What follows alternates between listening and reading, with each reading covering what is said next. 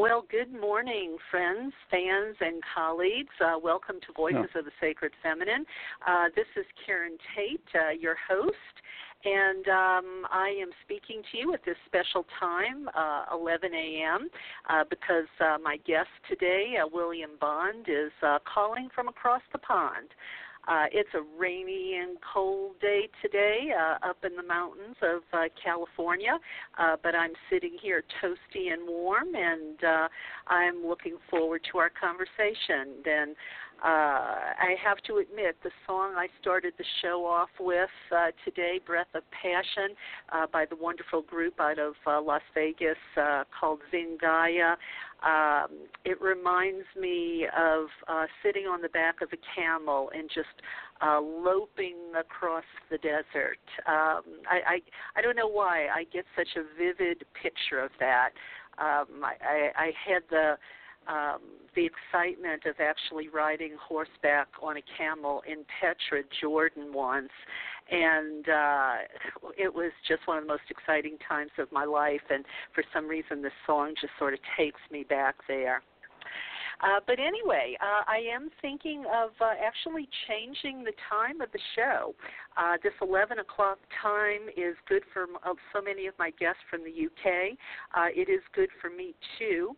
I know many of you listen from the archives anyway, but I'd like to just kind of put it out there to listeners. If you have a strong feeling about keeping the time to 6 p.m. Pacific on Wednesday nights, please let me hear from you. Otherwise, I'm thinking maybe after the first of the year, switching over to this 11 a.m. time to accommodate so many of the folks I have on the show that call in from Scotland, Ireland, England, and all of those other places there across the pond. Anyway, as I said, my guest today is William Bond, and we are talking about the return of matriarchy and feminine power. And I really love to talk to men about this subject because so many of the women I know take this position that men just don't get this. And that's why I think it's so important when we have an ally, when we have an advocate of the feminine, an advocate of goddess, that we chat with them and, and sort of prove the case that, we're not alone in this. And quite frankly, I rather think that without men, we will never significantly change the world. I don't think women can do it on their own because, unfortunately, too many women are not in our court. They just perpetuate the patriarchy, whether out of necessity, ignorance, or safety, sometimes perhaps. So we can't count on the majority of women necessarily, so we definitely need to find our male allies. I'll tell you a little bit about William. He's the author of Gospel of the Goddess, and he's been an advocate of the sacred feminine since the 80s. This morning we'll discuss why most powerful men in the Western world seem to be Freemason, and what their secret is. We'll talk about the limitless power and wisdom of the feminine one, who William says created the masculine. We'll discuss William's theory, women lost power when they worshipped male gods, and how men gained power. William believes there can never be harmony and equality between the genders, and why the feminine one respects our free will, but masculine power never will. So I believe it's going to be an interesting conversation. So, William, welcome to Voices of the Sacred Feminine. Thanks for calling in this morning.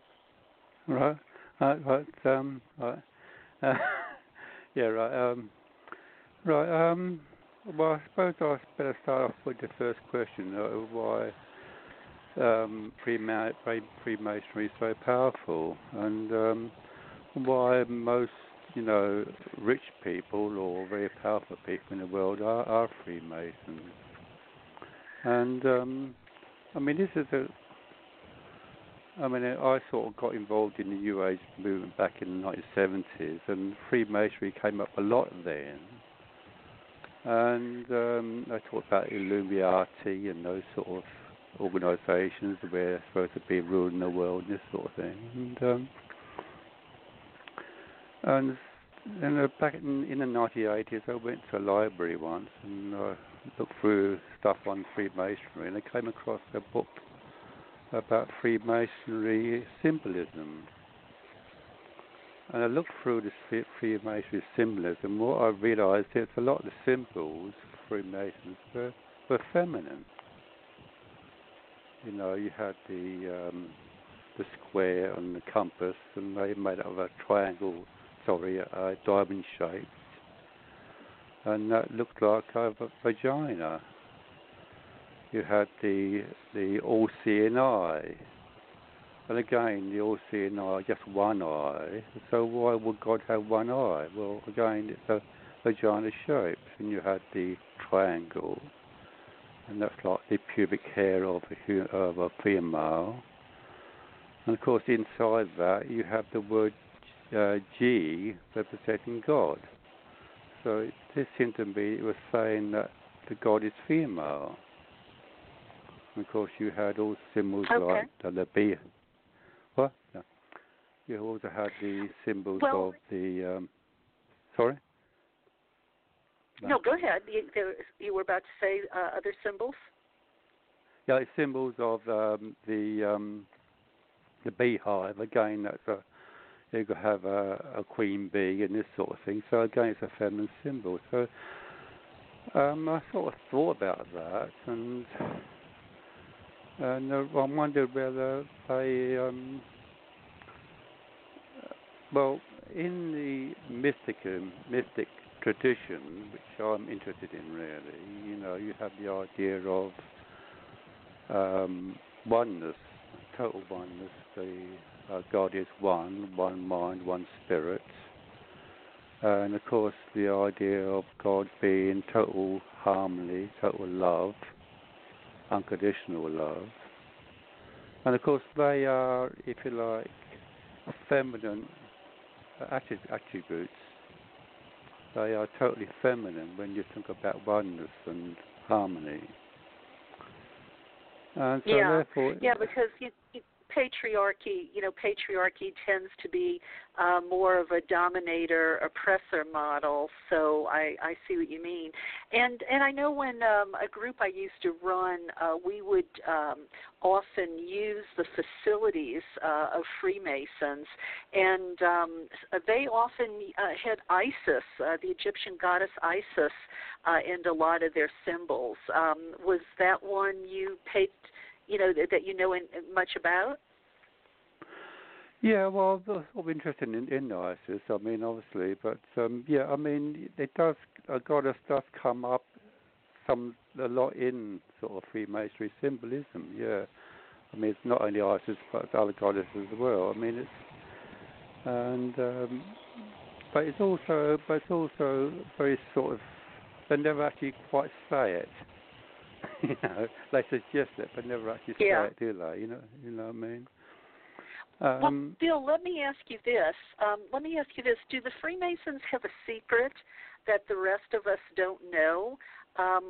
Or is it just this kind of hidden in plain sight reverence for the feminine that, is maybe at the basis for some of their beliefs? Well, I think it's hidden in plain sight, I think, really. I think that's what it amounts to. I mean, I think they more say it, but don't actually... But because we are so brainwashed to believe that God is a male, that we don't actually take it up. We don't think about it. Right. Or if we don't think of God as a male, we also think in terms of God as being sort of male or and female. I mean, I was involved in witchcraft for a while, and they've had a god and goddess, together, And I think in Christian Science, they have the same thing, don't they? They have a male and female God there, And of course, nowadays, I think the Church of England have male and female God as gods, So it's, but I think it's totally feminine. I think God is totally feminine. It's not a male and female there. It's just totally feminine. The masculine is the opposite to that. Opposite to that. You know, the masculine is material, basically. The feminine is spiritual. The masculine is material. Okay. We'll talk a little bit about speak a little bit about the feminine one, and also as the creator of the masculine. What are your thoughts on that? Well, I think the thing about it is the feminine one. I mean, the problem with the feminine is that it's total harmony, total perfection, total love. But when you've got total perfection, there's no movement. You know, if you've got something that's totally perfect, well, how do you move from that? You can't move from perfection. Mm-hmm. So therefore, the feminine had to experience something outside of the one. And so therefore it created something outside of the one, which was the masculine. The masculine is not part of the one, it's the observer of the one, if you like. But it's not part of the one, you see. So therefore, well, and that reminds me a little bit. That reminds me a little bit of Kali and Shiva. Now, I mean, I'm not an expert on Kali, but I've heard those two described as, you know, Shiva is inactive until Kali activates him. Maybe as I'm saying it, I'm thinking maybe that's just the opposite, but maybe that sort of parallels what you're talking about. Yeah, I mean, basically, Shiva will come from the Kali, basically. So therefore, but there is an element in the sense that the masculine is outside the one. But the thing about it is that the masculine also has to be controlled by the female, because if you like, the masculine is destruction too, because the masculine is the individual. It looks at the world as an individual, but also it also learns about loneliness.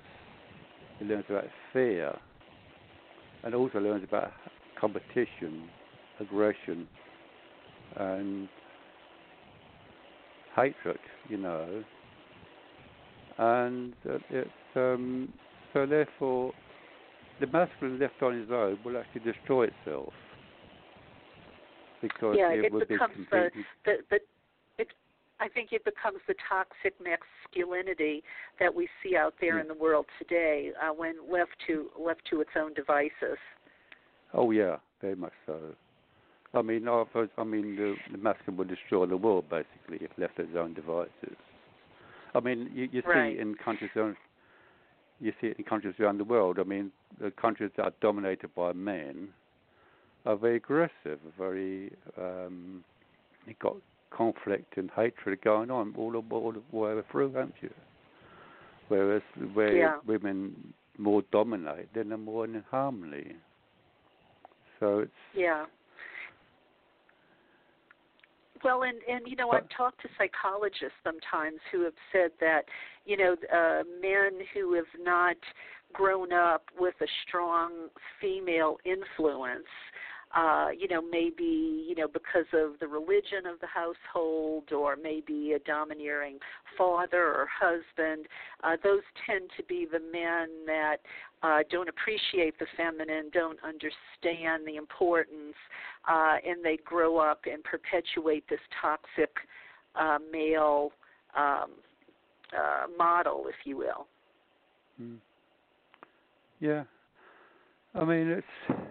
But of course, another aspect to this as well is that also the man can learn from the female, and the female learns from the male.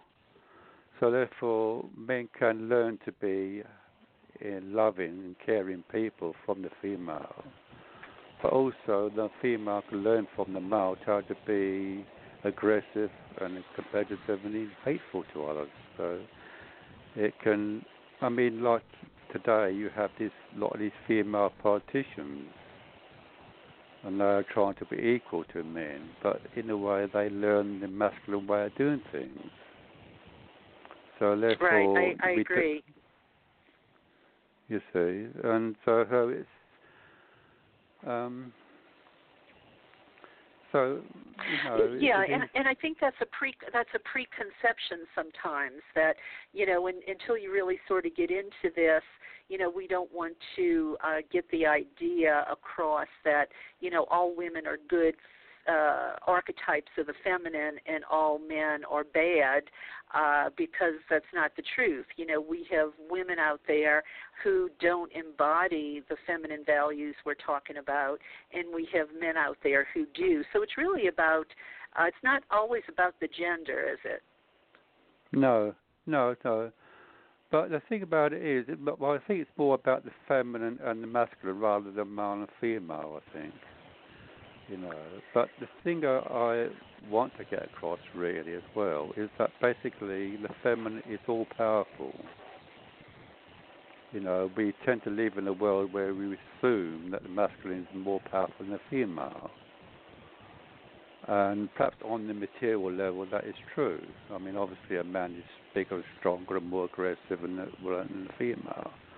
And on the masculine level that is true. But on the spiritual level, the female is all powerful, and in the sense that, and this is why the Freemasonry gets the power from, because they know the female the God is female, so therefore they can tune into God and tune into limitless wisdom, limitless power, and then they tell the rest of us that God is male.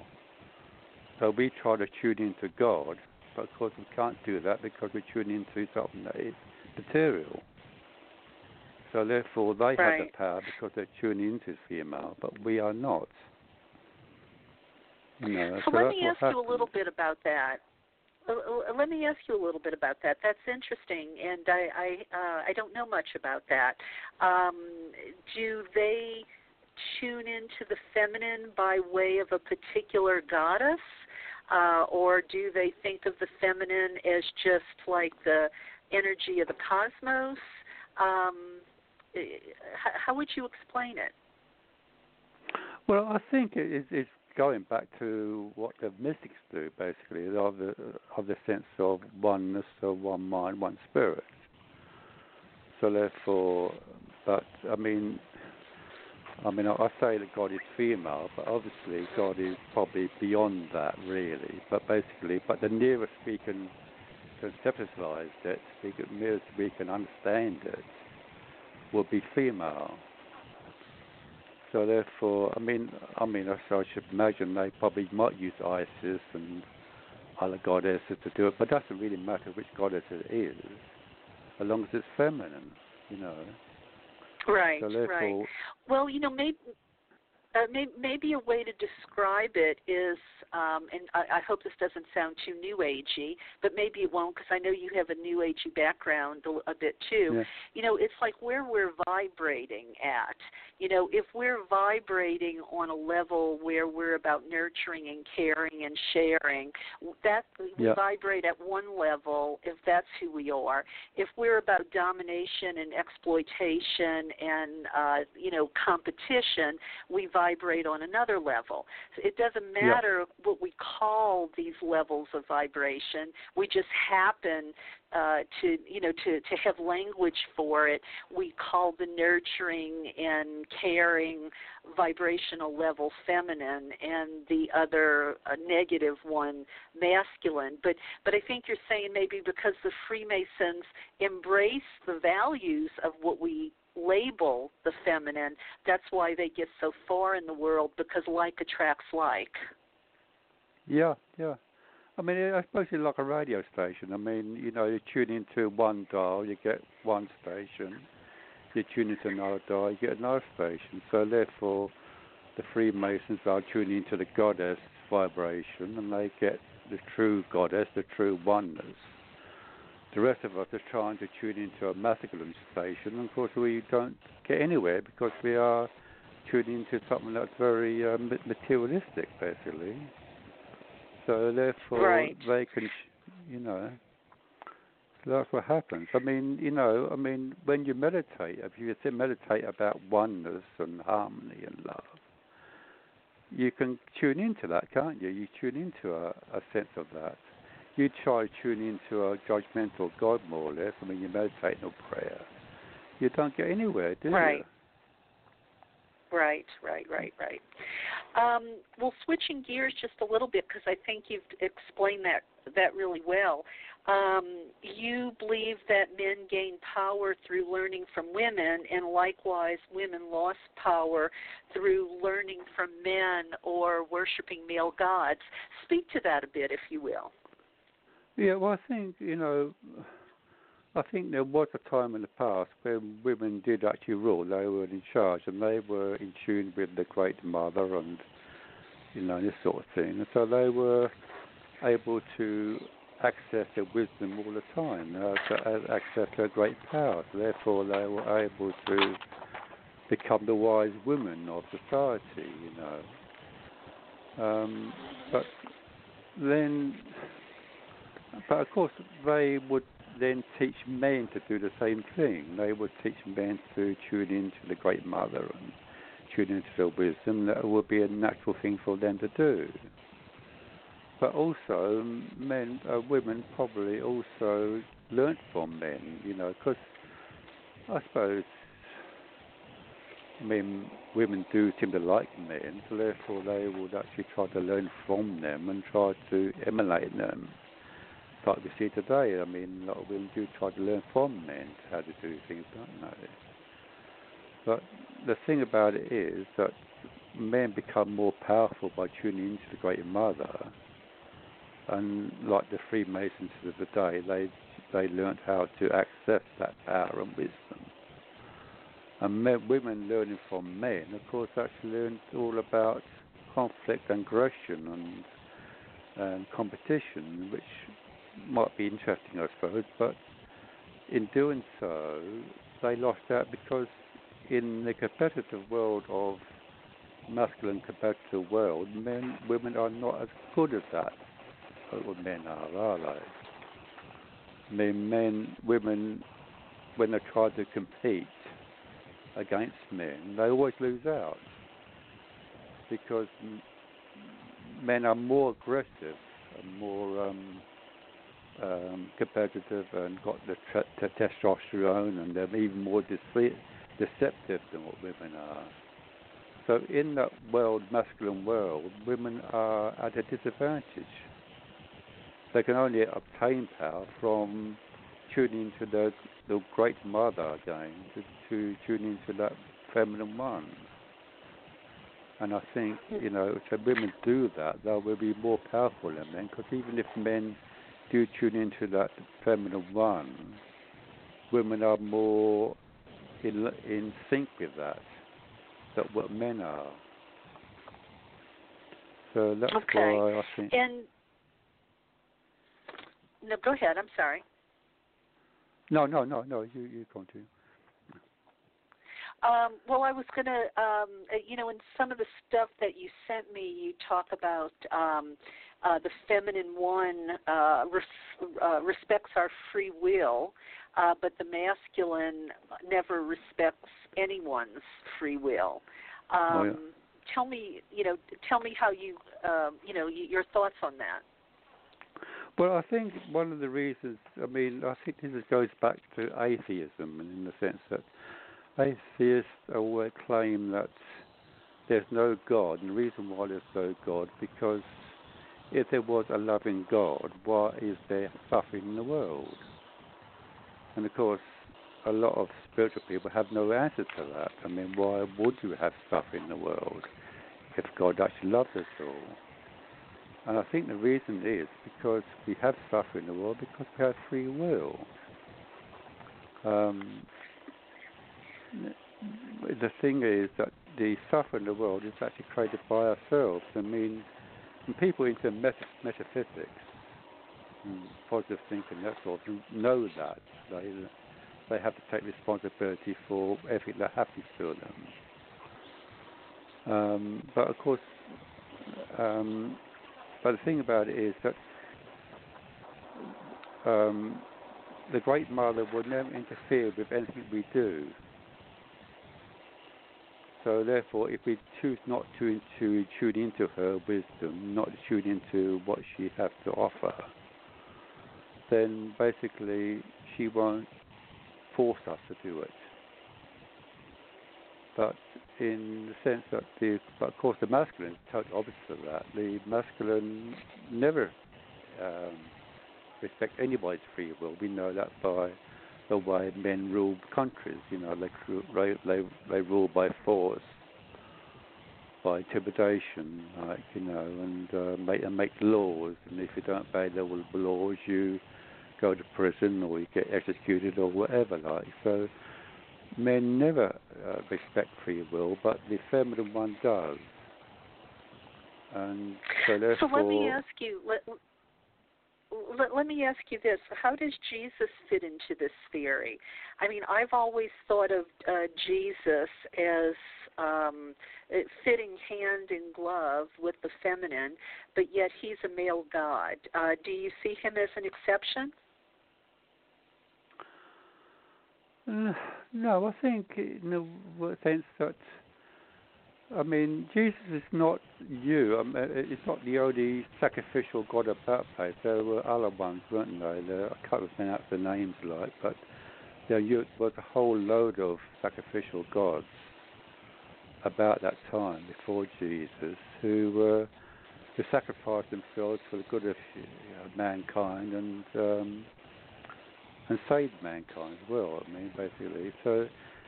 And I think what that is about is that if we want to have harmony back in the world, then men have to sacrifice themselves to the Great Mother. So therefore, in a way, I think it's not about Jesus sacrificed himself to a god, a male god, but sacrificed himself to the Great Mother. And by men sacrifice themselves to the feminine, that we can have harmony back in the world. So I think that's to me what Jesus is all about. Okay. All right. Well, we're going to take a break. It's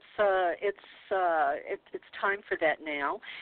But when we come back, Bill, I want to talk a little bit more about your background, how you came to write that book, Gospel of the Goddess, and we'll talk a little bit about why you think there can't be harmony and equality between the sexes. But first, Joe Carson has a word here for my listeners. This is a clip, actually, from Serena Roney Dougal in Joe Carson's film, Dancing with Gaia.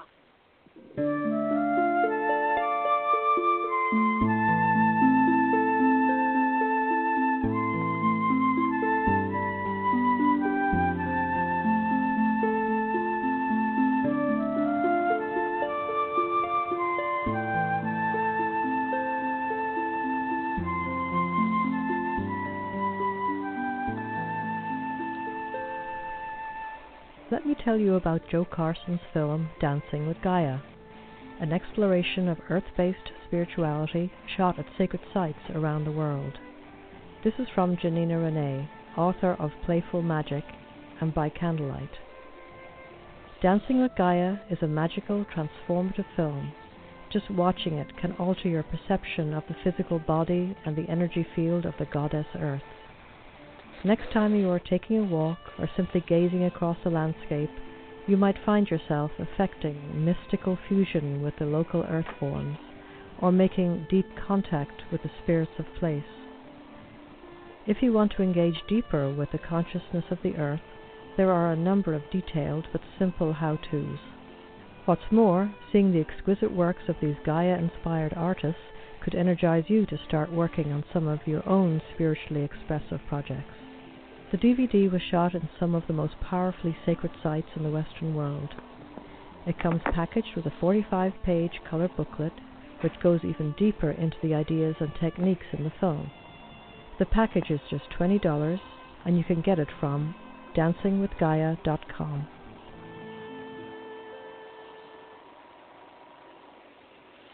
And Dancing with Gaia is available only at the website dancingwithgaia.com. So, if you've just tuned in, I am speaking with William Bond, or Bill, and we're talking about feminine power. And Bill, let's talk more about why you believe there can never be harmony and equality between men and women. I mean, you don't think we could get to the point where the feminine might prevail like the masculine tends to do now? I mean, if that happened, couldn't there be harmony and equality between the genders? Well, I don't think it's a man's job to bring harmony in the world. I mean, that's the job of the female. The male is there to create chaos, basically, but the male is there to compete, to fight among themselves. Or create disputes or whatever, like, you know, that's never the job of the male to do that, to be harmony, to bring harmony. And I mean, you know, if we get back to a harmonious world, that can only be a totally feminine world. So therefore, you can only have harmony with a world of total of all females. But the moment you introduce the male, the moment you introduce the male to it. Yeah, you have disharmony. Well, you know, I think I might have to disagree with you a little bit, and here's why. And maybe I'm too idealistic.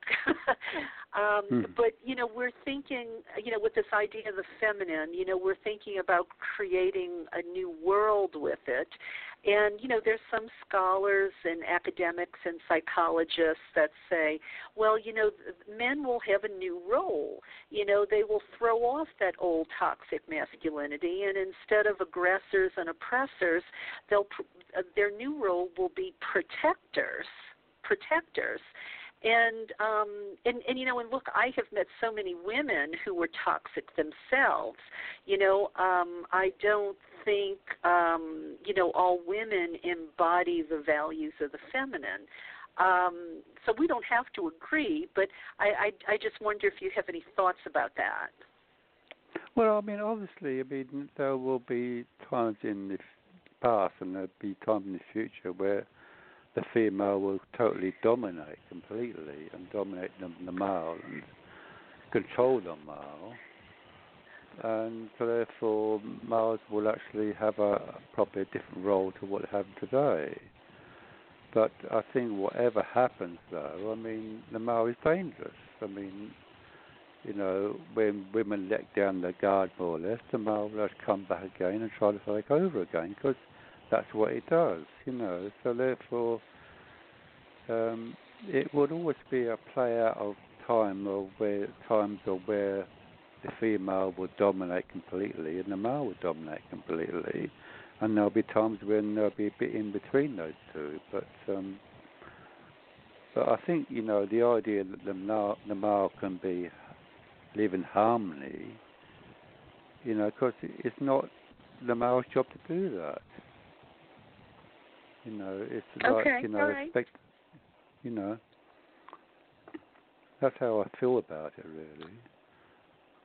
I mean, so, you know, if the male lived in harmony, it wouldn't be a male anymore, basically. Well, you know, I know a lot of women who aren't very harmonious, and I know a lot of men who are. So I'm not sure how to reconcile that. But well, basically, you know, well, basically, like I said before, many women learn from men. Many men learn from women. I mean, men can learn to be feminine, to learn to be caring people and this sort of thing. And a lot of women, unfortunately, learn from men, basically, how to hate and fear and other people. Like that, you know, it's what happens, really. But, I mean, you know, but the males do have the role in this world, and the role is actually to create the chaos, basically, I suppose. Well, I hate that thought, though. I guess that doesn't sit well with me. I hate to think that men will be forever doomed to being chaos. I'd like to think maybe a few generations from now, they could evolve and do better. But talk a little bit about why you think our free will becomes a barrier to receiving the Great Mother or what we want and desire. Yeah, well, I suppose it's a complicated one, really. We sort of live in a world that is not harmonious, I suppose, and I'll tell you how to put it, really. I have to look at it up a bit. Well, let's move on to something else. Tell me about the book, Gospel of the Goddess. Were you always a goddess advocate, or did you come to it somehow? Tell us about your journey a little bit. Well, my journey, I suppose, really speaking, is when I was a child. I mean, I was more or less brought up to be a male chauvinist, basically. I mean, my dad had very sort of right-wing attitude towards life and this sort of thing. So, but I suppose I sort of fell in love with a woman, and she was, she just changed me, really. She changed me from being a male chauvinist to being interested in feminism and this sort of thing, really. And of course, when I got involved in the New Age stuff, I found myself interested in God stuff, really, all the time. So... But I think what did change me was that I read a book called I can't think of the name now. But basically, it talked about matriarchies in the past. And I suddenly realised a whole new way of looking at things, really. And so when I sort of realised there were matriarchies in the past, and when they talked about there were times in the past when people worshipped goddess, and I think there's a book called When God Was a Woman, isn't there, really? And the White Goddess. Marilyn Stone. Yeah, When God Was a Woman. Yeah. And, of course, The White Goddess by Robert Graves and this sort of thing, these sort of things. And of course, I got involved in witchcraft, but I was disappointed because they worship a god and goddess, which I only wanted to worship a goddess, really. So, but sort of once I started going down that route, I just couldn't stop, really. It just continued, really. Okay. And I suppose when I wrote Gospel of Goddess, that was a friend of mine. She's called Pamela Suffield. She phoned me one day and she said, I had a lovely weekend. Had this young man come up from London and he fixed my washing machine, he fixed my car, and we had a great time together at the weekend. And I said, everything's so wonderful, what's the catch like, I said, well, it doesn't have to be a catch, you can have something happen to you that's wonderful, and that's it, really, She said, no, it has to be a catch, I think there was a catch, because it turned out he was married, but anyway, but that's another story. But anyway, Anyway, I said, well, it doesn't have to be a catch and everything could be wonderful. And he said, well, I can't quite believe that, And so I said, well, I told about my goddess ideas, we live from, the God is a woman, and she loves us all unconditionally and will give us everything she wants. And if we tune into that, things will work out for us. And she immediately argued against it, but she's still interested, so she began to discuss that, and from that discussion became the Gospel of the Goddess, really. So you convinced her. She became a believer. Partly, yeah, I think so. Yeah, I mean, she is sort of Christian. She's very Christian-like, you know, and that sort of thing. But she is, yeah, but she got very interested in the whole subject, like really, yeah, you know, so. Yeah, I suppose you know, we sort of helped each other really, basically, you know, because you know she asked questions that I couldn't have answers to really. I had to go by and think about it, you know, and this sort of thing, you know. So it was, so you've been a goddess advocate for a real long time then. I suppose I have done, yeah, I suppose so, yeah. I mean, okay. The book didn't do well. I mean, I couldn't. We didn't sell hardly any of it, like, you know, sort of thing, really. But and I did find that, you know, you talked about harmony and this sort of love and harmony. People are not interested in that, do they? So, you know, that's sort of, you know, it's. So I don't think it was. I mean, we wrote it as a sort of New Age book, more or less, but the New Age people weren't interested in it, really, you know. It might have been ahead of its time, Bill, you know. It really just might have been ahead of its time. Yeah, well, I think one of the problems with it is that the New Age stuff is that you talk about God and Goddess.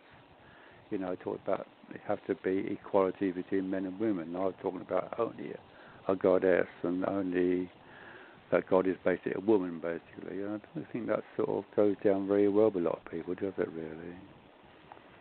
You know, no, it doesn't. You know, because I think people want to be politically correct. You know, because you hear so much about the balance of the masculine and the feminine, and that feels like maybe just, you know, trading one dominator for another dominator. You know, some people call it patriarchy in a skirt. You know. Yeah, correct. So, Bob, we're coming to the end of the hour. Is there anything you maybe wanted to say about this that I haven't thought to ask you about? Yeah, see, I've got some stuff here, but I just trying to think.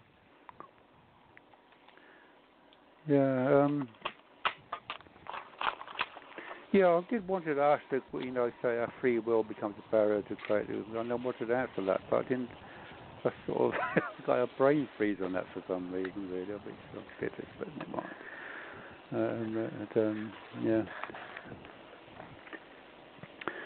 Yeah, I sort of I can't access it at the present moment, but I'm sure I could later, afterwards,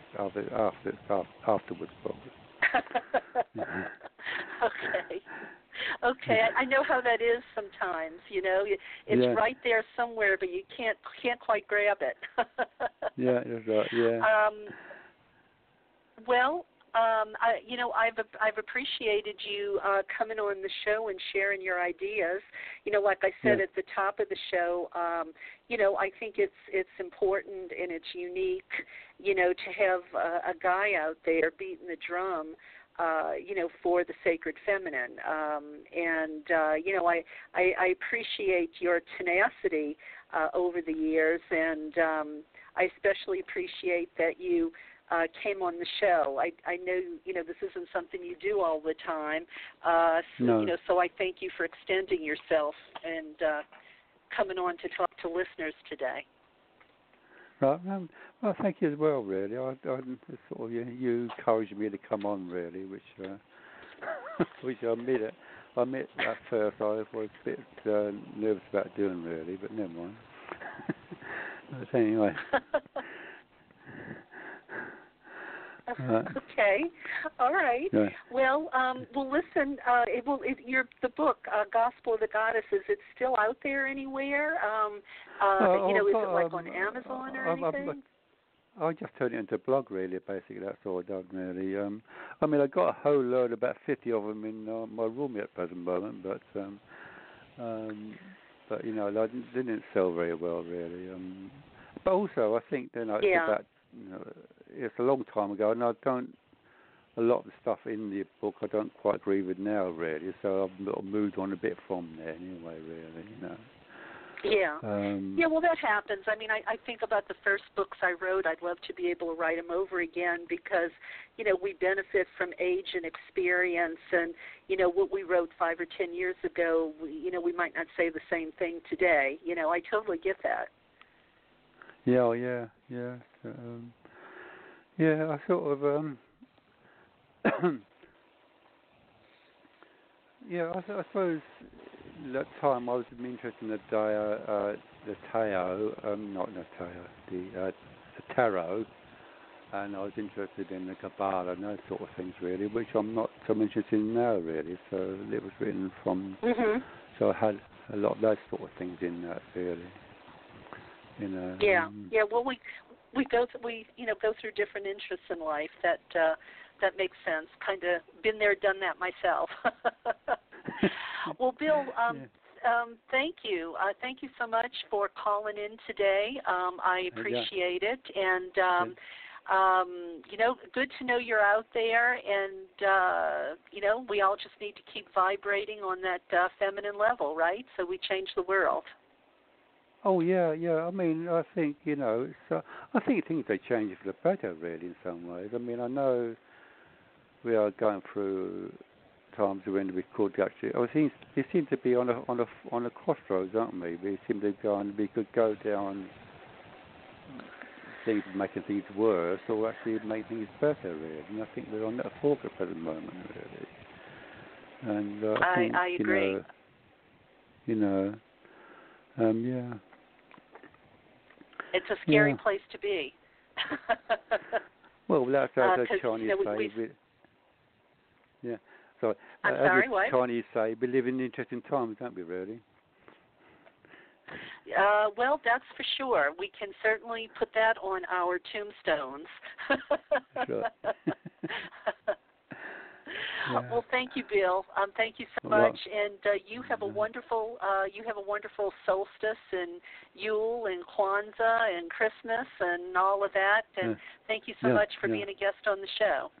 Right. Bye. Okay. Bye. Okay. Well, that was an interesting conversation with a gentleman who's been a goddess advocate for most of his adult life, and he has some interesting ideas, and some I agree with, some I hope he's wrong. And that about does it for me for today. I want to thank listeners for tuning in.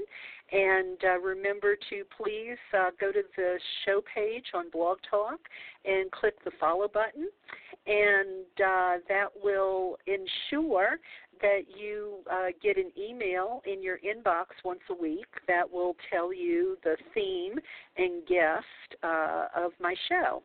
And I have some really great shows coming up the end of this year and the beginning of next year. We're going to have one show about daughters of alcoholic mothers. I'm trying to get Sharon Blackie on the show. She wrote the book that's real popular now, If Women Rose Rooted. We're trying to see if we can work out the technical aspects of that. But also some other great stuff. And I think Jeanette Blonigan-Clancy is going to be back with me the day after Christmas. We're going to talk about the goddess in the Bible. And I'm also looking for an expert. That seems like an intimidating word. Someone who knows a lot about Opus Dei or Dominionist Christianity. I'd love to talk about that. So if you're listening out there and you know a lot about that, or you know someone who knows a lot about that, please get in touch with me. I'd like to set up an interview.